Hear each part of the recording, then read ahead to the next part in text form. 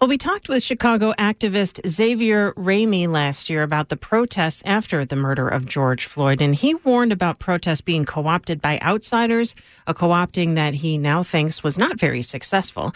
And he talked with WBEZ's Natalie Moore. Here's their conversation. So it sounds like the co-opting wasn't successful, and you don't think that the Black Lives Matter movement was damaged by the looters. The bigger issue is the backlash that some in this country are having against racial justice in this so-called year of reckoning. Yeah, the backlash is real. But the backlash is always real. From the point of emancipation, there was Reconstruction, and then the great backlash in the first sense by the American government and the concessions that white legislators made by sacrificing Black safety.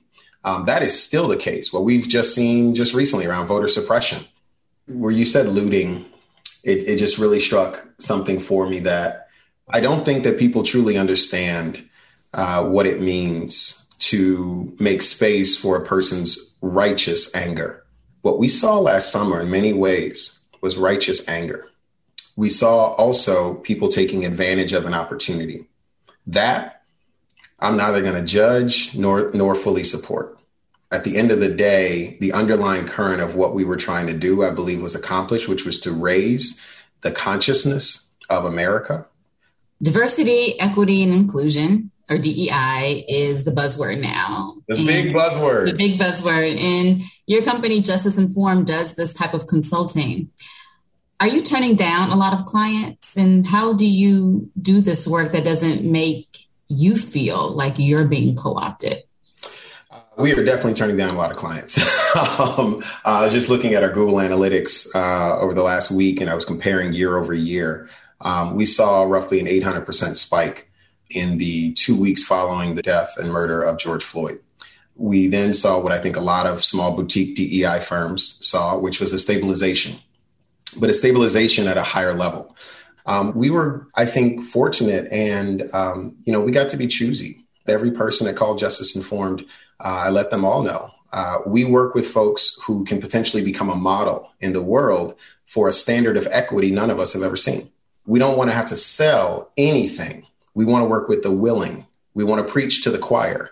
And so we had to create mechanisms to screen out the people who either were too immature in their journey or the people who did not even know that they didn't want this.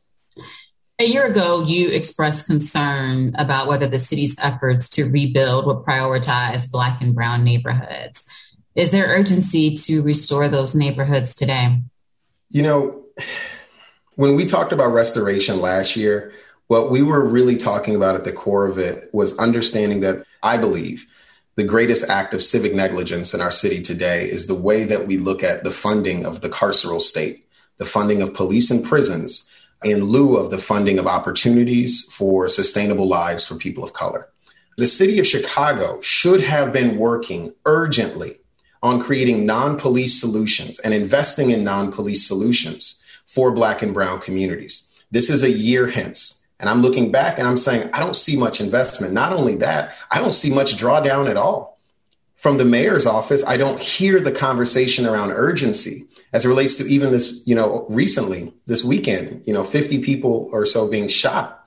The very language of our police commander and our police superintendent is still one of penalty and criminality. There's not an understanding of all the things that people said was more important last summer.